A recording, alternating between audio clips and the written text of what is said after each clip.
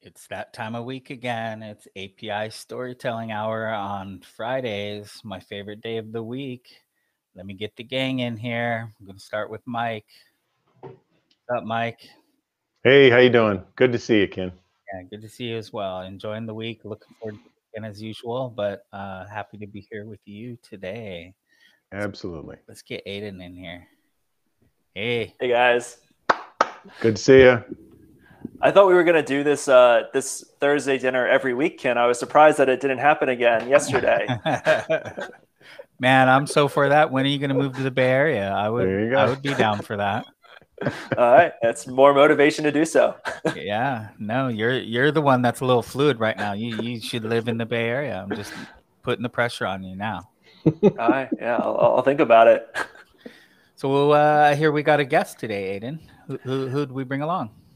We're super lucky. We have Misha, who's the founder of Paul, the most advanced API client for Mac, and he's here to tell us about his journey. Exciting. Excellent. Let me bring him in here. Hey. Hello, guys. Yep. Welcome. Good to see you, Misha. Everyone. Welcome, Misha. So where Thank are you at? for having Where are me. you at right now? What time of day is it? So it is Friday evening, 9 p.m. I am based out of Tallinn, Estonia. For those who don't really know where it is, it's a Nordic country just south of Finland. So Northeast Europe. It's a beautiful little country, very high tech. The density of tech startups I would say, per square mile is really high. The government is super digitalized, so it's a great place to be and full of nature. So it's really a place for me.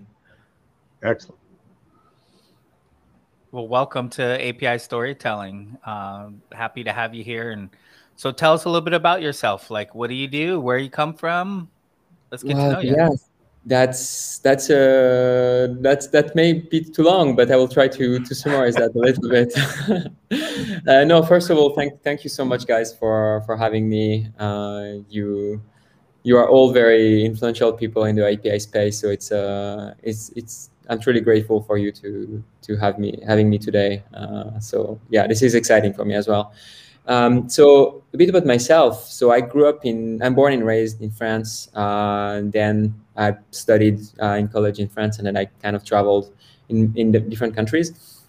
And I guess on the professional side of things, I always wanted to be an entrepreneur one day or another, but at the same time, I had always a passion for computer and software development. So probably won't go too far on like how did the software thing started. But my first computer was a Macintosh SE. So I have to say, looking back, I was quite a lucky kid to have such a machine at home. My dad was using that for work, but yeah, back in the days, I just thought, that's the computer we have. But like looking back, this is quite an interesting machine. It still boots. Tested it a few years ago, and it's kind of funny because growing up, I actually switched to Windows. It was the cheapest machine I could get as a teenager. So it's like it was the thing, and like hacking on Windows XP, trying to do PHP and HTML pages. So kind of it was like early 2000. And it's kind of funny because I moved back to the Mac years later. So it's kind of like connecting the dots. Yeah, definitely. Yeah, I kind of full circle. But yeah, I guess like everyone, not everyone, but like a lot of people, at least of my generation, born in the early 90s, the easiest thing to hack with was web. You just start with like a HTML, a bit of JS, and like when you realize the limitation, then the only thing you gotta do is PHP. And then the funny thing is I went to I would say super nerdy computer science school in France. And nerdy both in the bad way and in a good way. But I mean, I won't go into why it was bad. But the good thing is like we've done like tons of C++, like low level stuff. So super interesting. It was the first time in my life actually using a compiler. So when I brought up that all I knew was JS and PHP, that people were like kind of shocked by that. But that's at least where I learned like compiled languages and stuff like that. And from that, I moved on to actually developing iOS apps. So I think back in the days, it was still like iPhone OS or something like that. And that's actually the first, the closest I got from actually being connected to the tech scene is I did a small internship in San Francisco that actually turned out to be much longer because I just enjoyed the company and just what I was learning there, learning much more out of this internship rather than in college. But anyways, that's where I started actually learning Apple technologies and was quite fascinated by all you can do with native apps and the quality of the UI that you can get there. And yeah, I was quite in awe in front of like companies like Panic building like really high quality apps. Like if you know some of them, they had Coda, now it's Nova, Transmit, which is an app I use really on a daily basis. And I love what they were doing. It was kind of my role model. And also, I think it came a bit later, but Pixelmator or Sketch, like really apps that are native and really finely crafted, I would say. So I wanted to make an app like that one day or another, and in the middle, I started some side projects here and there. Nothing really succeeded, and I guess one day I realized that if all the things I was trying to do were products that I wouldn't really use myself. And I was like, okay, as a developer, like kind of, phone games, little apps. It was the early days of iPhones. Everyone wanted to make an app, and that was probably not the best mindset to have. But yet, as a developer myself, quite full stack, doing both the back end and the front end, I realized that it's hard to debug what's happening in the middle. And here comes starting to be more interested with APIs. Like, okay, it's just not a mean of like connecting the back end of this and the front end, but actually there is like so much more into that. And connecting back to the interest in building native apps, I was like, okay, that's actually an interesting challenge to go from the iPhone to the Mac and start building something there. And then I realized that the Mac is pretty backwards in many ways. Like you still use frameworks that were built for our next step. That was like 20 years ago. Now it's like 30 years ago. All the class names were prefixed NS for a long time. I remember that. I almost want to call that BS, that's quite old stuff. But at the same time, it's kind of interesting. Like you build modern stuff and you still see the kind of all the legacy that is behind that. Yeah, it's like Carbon or Coca, all those words. Carbon. Yeah. I've never actually worked with Carbon, but I've seen the APIs still there. Well, now they are long depreciated and out of the system, but yeah, they were like for quite some time, and Cocoa is still there. So yeah, I guess that's how POW came to life. Like really needed, like being tired of working on little projects that I actually wouldn't really use myself. I wouldn't be proud of. Needing to actually debug APIs, and at the same time having like some kind of fascination for native apps. So that's a bit of a mix of everything came. So I love that almost the whole story is about going an extra step, like learning more. Oh, I have a machine that not everybody has, so I get to try these things out. I started building apps when it was really early. Like all these things that you're doing, it seems like you've just always had this sort of curiosity, is it? Or just some kind of interest to take things apart a little bit or build things a little bit differently. Is that something that, is that right that I'm kind of recognizing? Is that something you're recognizing yourself? And my next question would be, is that beyond tech? Like, are there other parts of your lives where you're always kind of thinking about how does this part work and how do I build one of these and so on and so forth? Oh, first of all, I would say, Mike, I think you are probably someone who has a lot more curiosity than I do. So, and I think I think we all have a lot of we all here have like probably are like very curious about how things work, or otherwise I don't know if we would be playing around APIs. So, but thank you for saying that. I take curiosity as a quality. So So if you say that, I'm grateful for you to say that. Do you notice that outside of the API space and like in your everyday life? Yeah. Oh yeah, definitely. Definitely. I sometimes think that, you know, at some point in my life I will just completely move out of tech, at least out of IT in a way, like maybe move to some completely different field. There is just so much interesting things happening in the world, and I think at least for me, I'm considering myself extremely lucky, and I think there are ways to contribute and like be a force for good in the world. And for sure tech is one way, but there are like just so many other ways. So yeah, I think it's also you talk about curiosity and kind of what drives. A lot of times I'm just not satisfied. I'm thinking like, I wonder if this could be better. I wonder if this experience could be different. And that certainly goes well beyond the challenge that I have is my curiosity far outstrips my ability. So I'm very curious about things that I don't know how they work or how to modify them. And sometimes if I get up enough guts, I just start bashing around, and it's not always pretty. But I definitely am driven by that kind of curious bent. So I think it's a pattern I see, especially in a lot of founders. I think I see this notion about this could be better, this could be different. This isn't necessarily the way to do it, and I like that very much. I appreciate that. Dangerous levels of curiosity that podcast. So what are, can I ask you guys, what are you curious about outside of tech? Oh man, I mean, for me, I started in tech in the physical world. So I started playing around with electronics and physical, and then I went to software. So the hardware is what sucked me in. I'm curious, similar ways. I'm curious back the hardware again. So I have drones that I fly, which have computers and have cameras and have APIs in them. And so but I wouldn't say I'm interested in like Internet of Things like most people, but I am interested in and curious how our physical worlds, you know, interact and collide oftentimes with the digital world.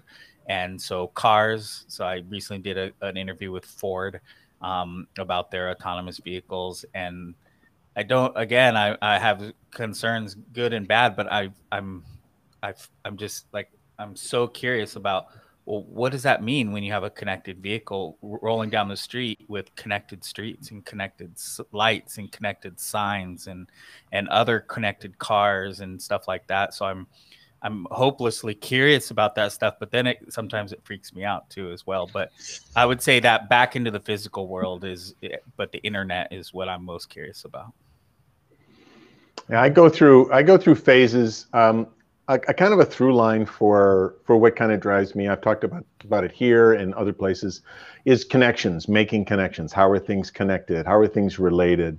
How is it that we seem to see connections? So I actually am very curious about how the brain works, how we perceive, how we communicate, and it's affected a lot of things that I've done in my life. Before I spent a lot of time in IT, I was a full-time musician. So a lot of that is the same things. How do we connect with each other? How do we communicate? How do we collaborate? How does the brain work? So I'm very, very interested in things that have to do with perception and memory and creativity and the brain. And again, that's a great place where I am just totally insufficient. I'm an armchair kind of dilettante. I read books on the brain, and I read articles about memory and about all these other things, the ways that people interact. And I just enjoy it so much. And sometimes I wish I could kind of, you know, poke around, but I'm sure it would come to no good. It would be bad. But that's an area that affects me a lot. And then it bleeds into the tech for me. I don't know. Yeah. For me, it's all about tools. Not because for any reason itself that a tool is cool, but because I like things that actually help people achieve whatever they're trying to solve. So I actually started out, I was making apps too, and I remember all these old frameworks. Then I turned that into a mobile app development platform. So that was my first company, was we built one of the visual coders. And it was so cool to see like non-programmers building stuff to solve problems in their communities. Same kind of thing with Optic, like trying to help people work better together and build more complicated systems. And then like off the clock, it's always like, how do I make myself better using technology and other people better? Because like, I feel like a lot of technology is built to distract us or to pull us in a direction. And how can you like leverage that to make yourself better? So that's my other thing I care a lot about. And then group experiences, I'm really curious about like how things happen when groups of people get together. So I do a lot of stand-up, but it's not to be funny. It's because you can like pull a whole group into the same experience. And that's like a thing that we've been doing for thousands of years in different ways. And there's just some weird phase change that happens there. I don't fully understand it, but it's really cool to like cultivate it with any kind of community. So I like stand up for that reason. Nice. Cool. Yeah. So well, did you mentioned that you went to when you went to university, did you go to university and like study in the computer program or the computer science program, or did you start somewhere else? Yeah, so it's actually a bit weird in France, I would say, because if you want to go to any kind of good school, you have to study for 2 years math and physics. So that was that was both a blessing and a curse, I would say. Yeah. I mean, you learn a lot of rational thinking to go through a program like that. At the end of the day, it was 2 years, a lot of like very intense 2 years. Was it worth it? How often do I use these things in my day-to-day life? Not that much. And then from that point, I knew that I wanted to go to computer science. And it's all, again a little bit strange, and I think it just shows how the classical education system doesn't really fit anymore. They basically, if you want to go high, and like everyone in these universities want to aim for the best college they can get into, like it's a bit competitive. And it's kind of weird, like people just compare stuff like how college ranks, what's the average income out of college, and like this kind of, like I would say, a bit pointless metrics they just look at, and they kind of like want to go always to the top. And yeah, none of these schools actually had a decent computer science program. They would have, or that would just be on the margin of everything else. You just do a ton of mechanics, physics, engineering, and then a little bit of computer science. And I was like, no, is that really what I want to do? No. So so I went for that like nerdy school that I mentioned. And like everyone was like, was kind of thinking that I'm crazy to just lose on all these amazing opportunities to go like much better colleges when that actually could get into. Oh, I see. You ended up picking a school that was very techy, or the kind of tech you wanted, rather than something that was like one of the pinnacle. I get it. I see. Yeah, and it's probably partially due to the fact that I just don't think at least in France the best schools have the best computer science programs. Whereas I think in the US, like some, if you look at MIT, Berkeley, Stanford, they do have stuff like that. So if you can get into that, then lucky for you, you probably have the best education. But it's not really the case, at least back in the days. Now there are like interesting ones, but they're still not like seen as the best ranked ones, but they are pretty good. It's interesting how sometimes like signaling and substance diverge. I don't know if that's accelerating in the world or not. It's probably different in different industries, but I feel like that's something I see a lot now and I am aware of. Well, go ahead, Misha. Oh, sorry. I think in a way it can be the world just challenging you to make sure that you know what you want to do. When like you are being pulled a little bit in one direction, and then you need to stay true to yourself and what you want to do. And like It's funny. It's still I still have this feeling sometimes these days. Like if you want to do great things and like live a happy life, you gotta have the like sometimes the courage to do what you think is good for yourself. It is true. So it's I guess that was just one example. I'm rambling. Sorry. That's what the show's for. Yeah. It's for rambling. Great. I can do that. So I know you deal a lot in API definitions, and we've been, several layers of this show weaves back into API specifications, and we've had some Swagger talks, some Open API. We've had conversations with Aiden and Dev last week about layers on top of it.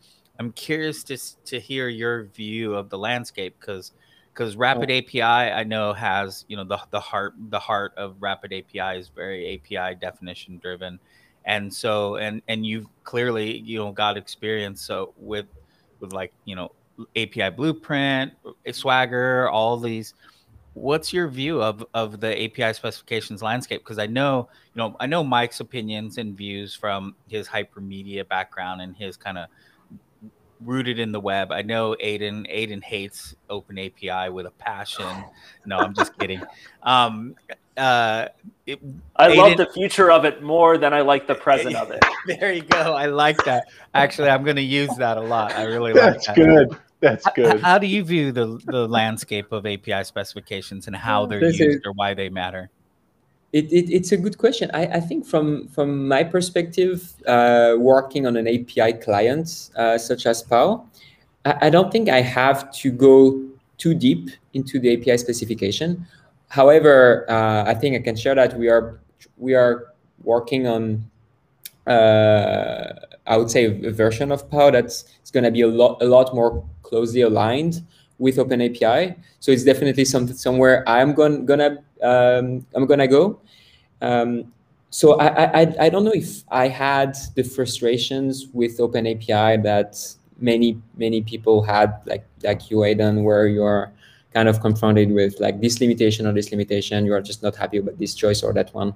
So I from my perspective, I don't think I had these moments. I had them with RAML, like trying to integrate RAML. It was a lot more of a headache. But I will say that the fact that we are moving into one standard, API Blueprint and RAML kind of losing traction and everything seems to converge into OpenAPI, I think that's definitely great. At least we have, I believe it's better to have one standard rather than three, and you don't really know where things go.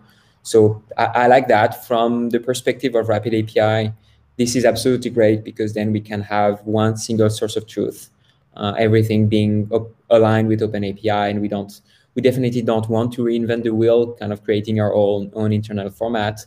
We've done that in the past and realized that it just makes so much sense to follow like an open standard that everyone agrees on, or at least agrees on the future of.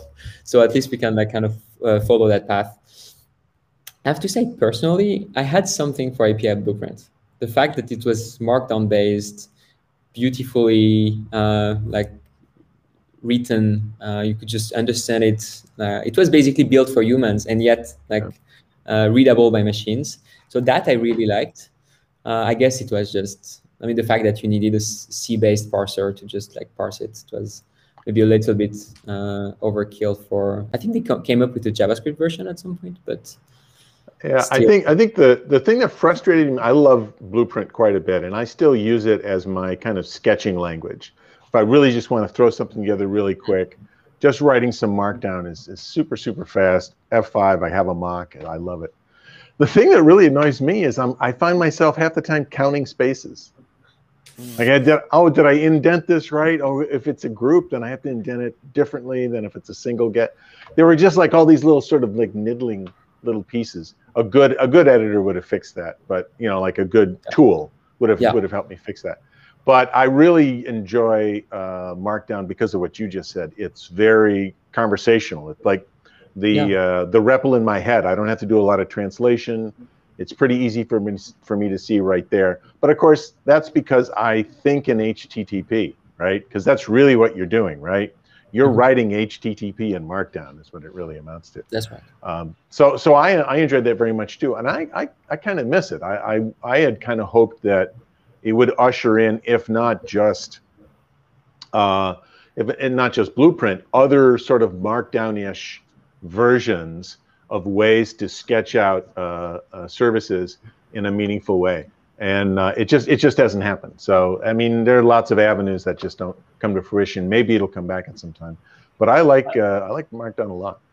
Yeah, I thought the part of Blueprint that was sort of most compatible with the way I think about APIs was that you could specify things like partially. Like you could go do like multiple passes on it. You just leave your bullet points in the fields and then say what it was later. And I feel like OpenAPI sort of rushes you to judgment because you can't leave it empty. So that was another part of Blueprint I just loved, and I would love that feature to be back. You know, that in fact, that's a really good point, Aiden. When I teach people how to do a pattern, I use sketch, prototype, build, which is like just come up with a simple sketch and see if it makes sense. Then prototype it in detail, sort of like create that test track car, you know, that you're going to really kind of beat up before you build. That's why I really like using Blueprint, because of what you just said. We can cover that later. Just leave it here. Let's go on to the next step. And that OpenAPI does sort of force you to fill out a lot of detail before you get a running version of that story. So I think it's a really good observation. Do you guys edit your OpenAPI specs by hand, or do you use a tool? I do. I do. Typically, I might generate something as like a series of stubs, but then I do a lot of hand editing. I don't know about the rest of you guys.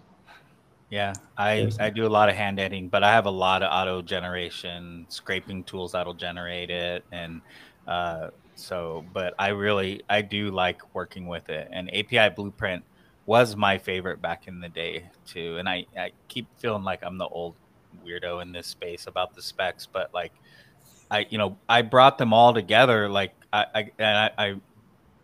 so my life's kind of like an XKCD comic in this way that, you know, that I really believe, like Jacob and Z's vision, they started API. I really believed in their vision and their design vision. I liked where they went with it. But at the time, you know, Augusto had his vision for Mashape, which became Rapid API. And then Mashery had IO docs, and Tony had Swagger, and MuleSoft was very interested in this, and they asked me to bring everyone together, all the specs together, to harmonize them. And this is kind of why, you know, your calls for action, Aiden, echo in my ear, and I did. I brought them all to a summit and to have this discussion about, you know, how do you harmonize? How should they all work together? How should the tooling work? And all of this. And then a month later, RAML came out, and MuleSoft didn't tell me they did this. So it was like, how do we, you know, it's that XKCD comic about it. And Tony, Jacob were both pissed at me for a year. Like they wouldn't talk to me for about a year and a half, because they thought I was like stealing their intellectual property on it. And I was like, no, I want this all to work together. And so it was one of those in the space that caused a lot of issues, but I'm not sure why API Blueprint failed. I still can't figure that out. Like why the best product doesn't win in that situation. Oh, if I may try a guess on that, I think it's just because with RAML or Swagger, I mean, most developers use JavaScript, JSON parse, whatever you have, it works. You can do everything you want. With API Blueprint, you needed to import tons of stuff. And would it work in the browser? Would it work in Node? Would it work? What if I want to do that in Python? What if I want to do that in Ruby? I think it was just too hard to parse. So it's a tooling, lack of tooling. I would say OpenAPI Swagger had a rush of tooling that would help you, enable you, and it solved the greatest pain point. Swagger UI just nailed the pain point for people when it comes to documentation. So and I think, Misha, you're also saying that it's a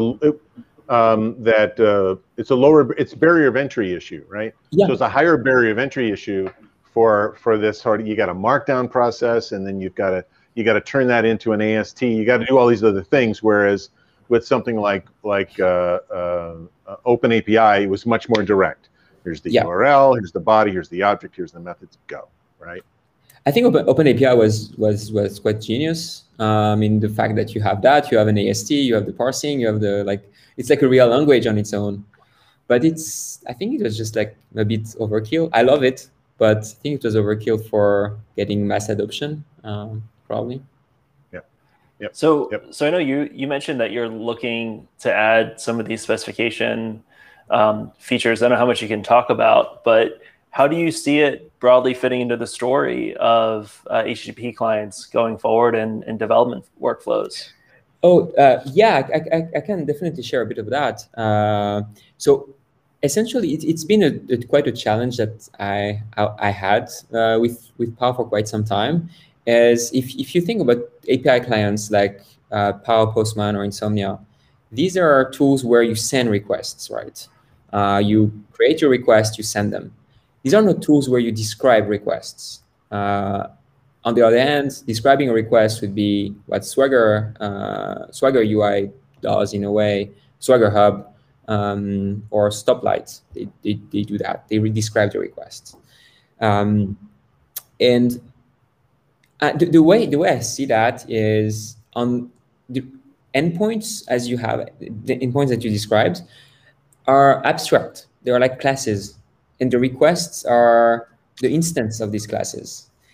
So it's I think that the challenge that we are having today is we wouldn't want to create two different tools, where on one side you edit the request, and on the other side you edit the kind of the backbone of these requests, the blueprint of these requests. By the way, that's why I think the name API Blueprint is a pretty good one.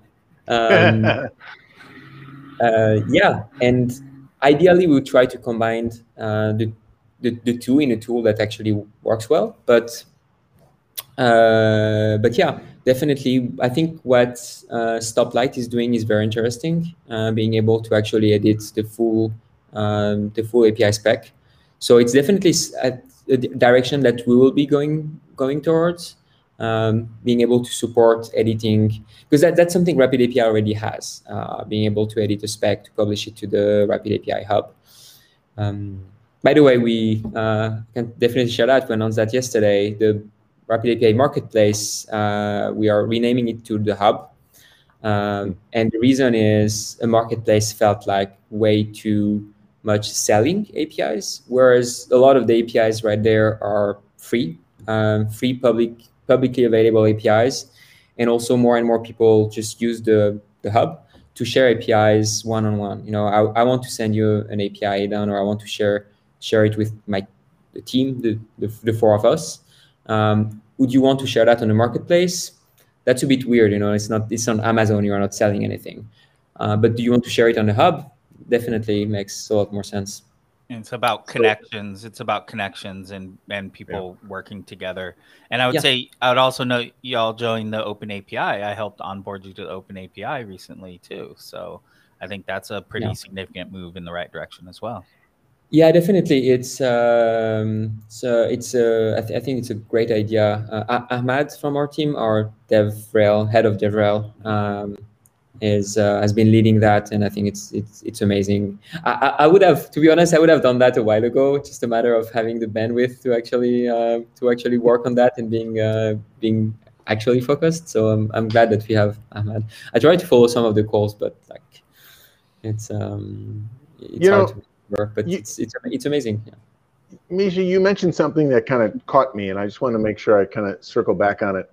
There's this, as I was listening to you, I was hearing a kind of, there's a sort of a different perspective from those who are crafting requests to send and describing the requests to receive, right? Basically, I'm going to describe this request so that you can send it to me. That's sort of the server-side world.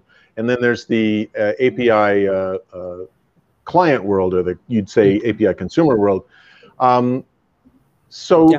Are we sort of missing a key element here, and that is that those are different viewpoints that need their own tooling, need their own specifications, need their own worlds, There's nothing wrong with connecting them, but is it really a good idea to say one ring rules them all, both for consumers and producers? Do we need a different set for consumers than the rest?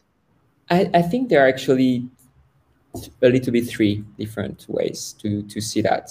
I would even say, if the kind of the API client side of things that Power Postman, Insomnia do is more of a sandbox, I would say. You have total freedom. You can send any request, and that's why, in a way, that's more like these tools are more like HTTP clients rather than API tools. But they are, of course, so useful for APIs, right? But in a way, they are sandbox. You have full freedom. You want to add a header, go ahead. No one restricts you. On the other side, the kind of API specification tools, that's very strict.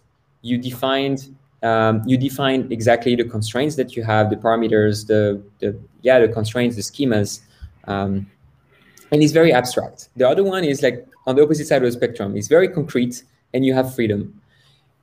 So I think these are the two things, and the last one is actually more on the consumer side. If you look at APIs on the Rapid API Hub, or if you discover an API on Swagger UI, what you will see is that you can edit the values of the parameters, but you cannot edit the parameters themselves. So in a way, I see these tools are as the instantiation of the class, if that makes sense. API spec is the class. Then when you want to actually send a request, you instantiate that class, and that becomes an actual request that you can send. I really love that idea. I love that you've got this notion of abstract class and instance, right? When I was working with some of the people from the API Academy team, we were working on continuous API management. We really struck on the fact that all the time we're dealing with exactly what you're talking about: the abstract, the instance, and then the actual running instance too. You might have 7 or 8 servers that are actually running a particular instance of a class. So I love that's introduced in there. And as you mentioned it, the sort of the different rules for API client applications versus API servers. The service really does need to constrain things quite a bit. This is what I'm prepared for. This is what I can do. This, if I promise you this contract. But the client applications are much more like sure, you want a header, I'll do a header. You want to do, you want to do this, you want to do that. I really recognize now that they have different sets of rules about them.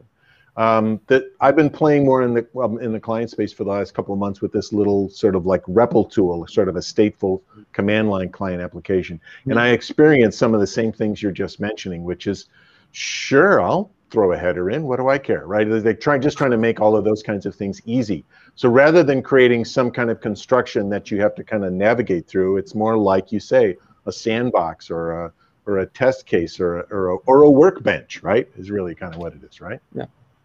That's very definitely. But yet, to go back to what you were asking before, you asked me what is the connection. Then this seems to be like 2 different worlds, and how do we actually connect both? And at least from the perspective of the API creator, I think there are two different approaches of starting an API. You either start with design first. You want to start with a high-level concepts. You draft your API spec. That goes back to what we were saying earlier. You enjoy using API Blueprint to kind of draft how the API will look like. And that's the design approach, right? Yeah. And I think here, like drafting your own spec with OpenAPI or using a tool like Stoplight, I think that makes sense. But on the other side of the spectrum, if you are more like hands-on and you start writing your server, and what you want to do is basically send API calls towards the server to basically your localhost server to see how it behaves, kind of debug, see how it kind of experimenting, it's kind of trial and error that you have here. And I just wonder if there is a nice way to combine these 2 worlds, because teams, I guess like teams like being very very planning ahead, they would start on the design approach. I would say that if you're a developer alone hacking in your garage, you definitely will start like implementing stuff yourself. But yet, I think we need both, right? Even if you do something quick and dirty at first, at some point you will want to formalize the spec. And I think we'll actually allowing that, we're gonna very much help the adoption of API specs instead of having a lot of the APIs that are not documented at all, just left kind of in the wild, can be internal or public. But if we make this process easy, you have the requests already, right? Is it that hard to start letting you write proper specs around that and kind of educate you on how to do that at the same time? I believe there is a way to do that. And on the other side, if you start with the spec, well, at one time or another, you're gonna want to send requests to test what you have, right? So you also need this flow. So yeah, I do think there is a point where we can meet in these two different approaches. Working on Optic and listening to a bunch of different teams talk about this, one of the interesting sort of anti-bike shedding maneuvers we discovered, and I think everyone needs to have some good maneuvers to get through the world, was people who really want to design our code first. And it was hard to like talk to either one of those points exclusively. So we would just say, we make sure every API change is documented, reviewed, and approved by your team. And that's, I think, what people actually care about in its essence, is making sure that when things do change, that they know about it and acknowledge it. And I think there's a really compatible way with tools like Paul and what Postman is doing with open API validation, like on the requests as they come through, what Optic is doing, what other people are going to do in the space to like merge these two things together. Because I think most teams are, like you said, like they do both. Like people are design first the first time, and then like when they're changing that one field, they don't like go through the whole process. They just change the field. So we need something that works for both people, I think, and both sort of ways of working. And being upfront with the design doesn't always scale once you have the thing operating. Yep, absolutely. And I think you guys at Optic have an amazing product for that specific use case. You know, you have, if I understand correctly, you just like proxy requests, right? And then you help people start building specs out of that. And I think it's a wonderful idea. But from our perspective at Rapid API, we have, I think, everything to win to actually have the right tool for that. And the reason is we have the building side of the API with PAO, and we have a huge API marketplace, both public and for as a hub for enterprises. And if we don't manage to connect both, then it's going to be very fragmented, right? What our goal is to help people build APIs and share them with everyone and be that hub, right? So that's why I think there's a lot going on in that war between design and code. Yeah, you know, and here's the thing that is it's been eating at me for quite a while, and that is, and I hadn't quite just heard it expressed as succinctly as I think Misha, you have, and that is this idea that there are cases where you need to be really well constrained, and there are cases where you need to have the freedom to experiment, to try a few things. And Rapid API is sort of at the center of that space, right? Because it turns out Rapid API is presenting APIs for others to use, but you're also consuming all the APIs, right? So you're doing both of those. And I'm wondering if we don't really, even if we need to think differently about even the way the hub behaves, because you need a level of freedom in the hub that allows things to not be so brittle, not be so constrained, so that minor changes, to use, you know, Aidan's version of it, is like everything is documented and communicated properly. You're right at the heart of all of that. You're working in a business where the change from some party that you've never met could affect a whole bunch of other people that you've never met. You're in this middle ground of making promises to a lot of people. Change can really have a big problem for you, right? Definitely. I think it goes back to that kind of programming concept that, you know, you should be very strict about what you send, but very tolerant. I forgot the exact words, but very tolerant about what you receive. And I think it's a little bit the same here. When you are on the API client side of things, you should be free to send whatever you want. But if you are on the server side of things, you want to be extremely strict about the contract that you have with your API consumers. And being an API hub with so many APIs and wanting actually to help companies share more APIs internally as well, we need to make sure that the APIs we have there are clean and respect the contract that they have, right? And yet, unfortunately, developers can be a bit lazy. I think we all are. And if we don't make it easy for people to create these API specs based on whatever they have currently, and that can be just API traffic, the way you do Aidan or Atoptic, or API client content that we have at Power. It's I think we need that, and it's actually funny to see sometimes the screenshots that people share from Power. They have their entire API ready to go there, and I know I can't be that surprised because that's what I have for our own internal APIs. I have a full Power file with absolutely everything there, and it's kind of my documentation. Now, is it a clean open API spec that I could be proud to share? No. No. And did we, since it's an API we use only internally, did we actually had any incentive to spend the time to draft a clean API spec? Not really either. Things move fast. We move fast as a company. Do we have time to do that? Not really. So I think that's where there is a big challenge. Well, and so I think you touched on the client server, producer consumer, like this divide that's existed for a while. And I would say what I always liked about Mashape, which became Rapid API, and is the old guard API management, the 3 scales, the masteries, the apogees, heavily invested in the server side of this coin. Mm-hmm. And you can see that reflected in Gartner right now. If you take the Gartner Magic Quadrant, they're like, if you ever been through the Gartner Magic Quadrant hell, there's like 180 questions that are server focused, and then there's like 2 like what do you do on the client side, and then 1 like, do you use Open API, and that's it. That's all they talk about. And so they've heavily invested in. This is where the value's at. This is where, it's kind of like the next iteration of the old school database Power Center, the gateway or the management layer. Mm-hmm. But what Rapid API has, as you mentioned, is the marketplace, which was kind of born out of that rhetoric of monetization of APIs. But the hub is a direction, calling it a hub is a move in a healthier direction. But with that nod that, hey, this isn't just about the server side. This is about the consumer. Right. This isn't just the producer side.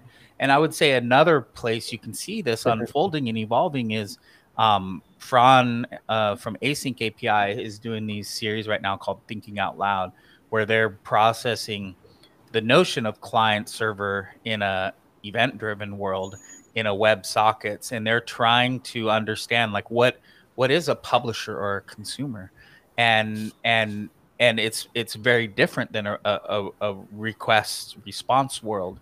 And so I think we're moving into a world where all this has to kind of come together, and you have, the best API producers in my books are people who are also API consumers, and because they understand the pain of being dependent on someone's API. And so that's what I hear you describing, is those worlds kind of, coming together, and into this kind of, I don't know what the future is going to hold, but I hope it's a healthier world than we've had in the past. So I like it. I like your vision. Yeah, definitely. Thanks for bringing up async APIs. I think it's also, these are shifts that I think we still don't have a lot of clarity on. It's super interesting, as you said. Who is the consumer? Who is the producer? Right, in an API like that, and I think a lot of the conversation that we had today, I think we all had REST APIs in the back of our minds, right? We were thinking as REST.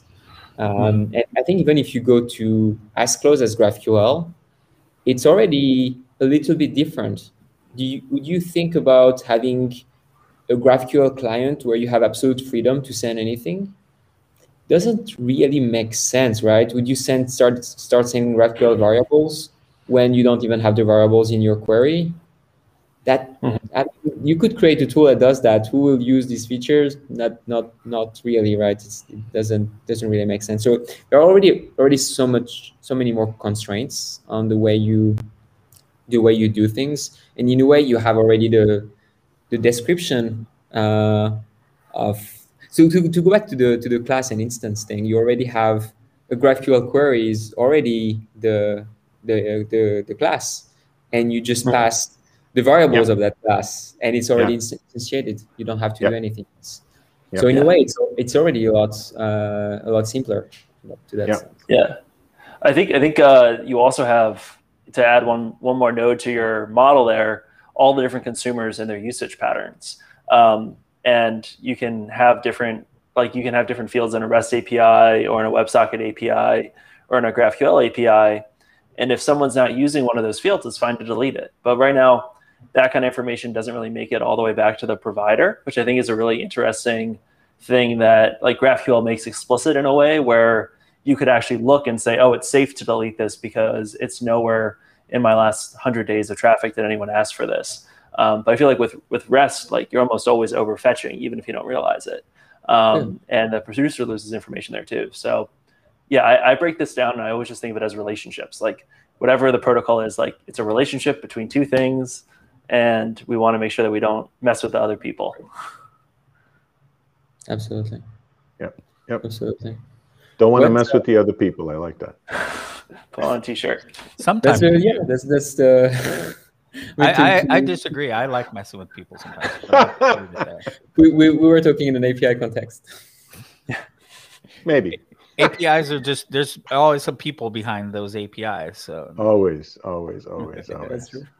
Yeah. So I have one more question for you. And this is more my own founder curiosity. When you started off with Paul, did you expect it to be a business, or were you really just building a tool for yourself? Very good question. I think a bit in the middle. I was not expecting to build a company out of it. I was hoping to kind of be an indie developer and just work on it myself. So I think that's and already that was a bit beyond my expectations. I was like, if I can just make an app that works, that's gonna be my pleasure to work on it. And but definitely I wanted to make an app that I already monetize, and that was both because I felt like if I actually focus on building something great, it felt normal then that I wouldn't work for free, and that if people like it, they would actually pay for it. And I also wanted to check that it's actually viable. If people pay for it, it's a good metric that the product actually has some value for users. And that was a bit of a bet, I would say, because it has been always a paid app. Sure, there's a trial version, but it's among the API clients that are I would say the most used, like Postman, Insomnia, even Hopscotch today. It's the only one that was always paid, and I think in a way that only that proved that some people see value in it, and it's great to have paid customers, and definitely that helped me live out of it for a few years and actually scale a little bit the business, bootstrap it. However, I think in terms of number of users, it's definitely slowed down the adoption. So it's kind of the drawback. So I would say it's a bit of an unpopular route to create an app that is paid from day one. Do you think there was anything you were able to do inside of Paul earlier than other tools could because you charged up front? Like anything that we got as Paul users that might not have happened if it was free? I think definitely, because what actually changed a lot of the business is the introduction of Power Cloud, Power for Teams, which is the synchronization backend that helped teams work together, and that both switched to a subscription service and also helped people work together, whereas before it was like more individually, you just buy a license for yourself. It also shifted the pricing model to the companies. If you buy an app for yourself, a lot of developers will just pay it out of pocket. If it's a thing for the team, you of course would put a company card on it. So it changed the paradigm a little bit.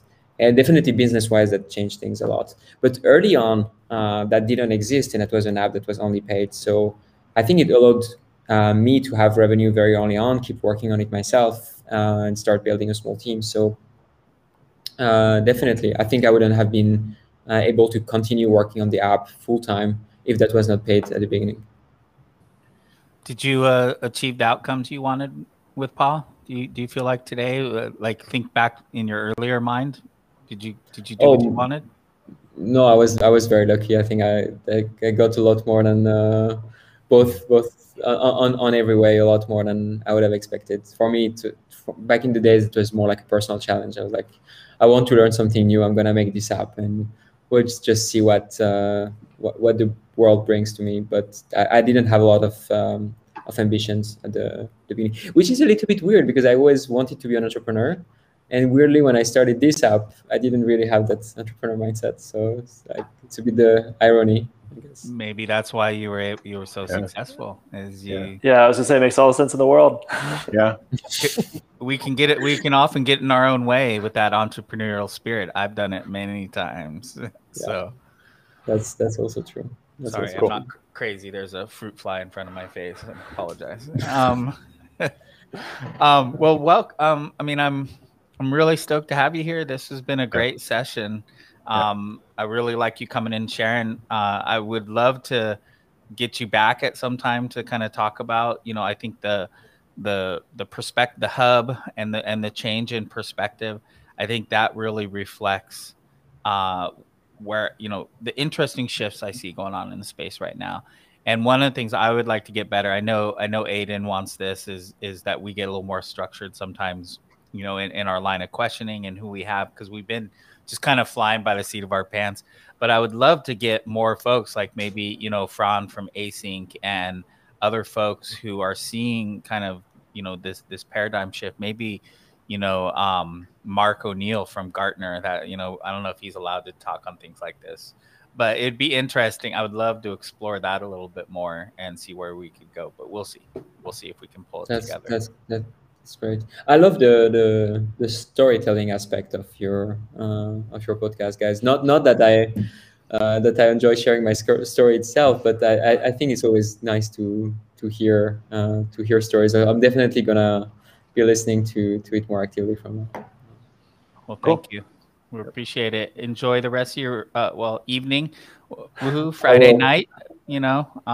But we appreciate you being here. Thank you. But yeah, thank you so much for having me, guys. It was a great conversation, and good to be here. Good to see that these things are happening. Thanks again. Good to have you. Go on. Bye. Bye.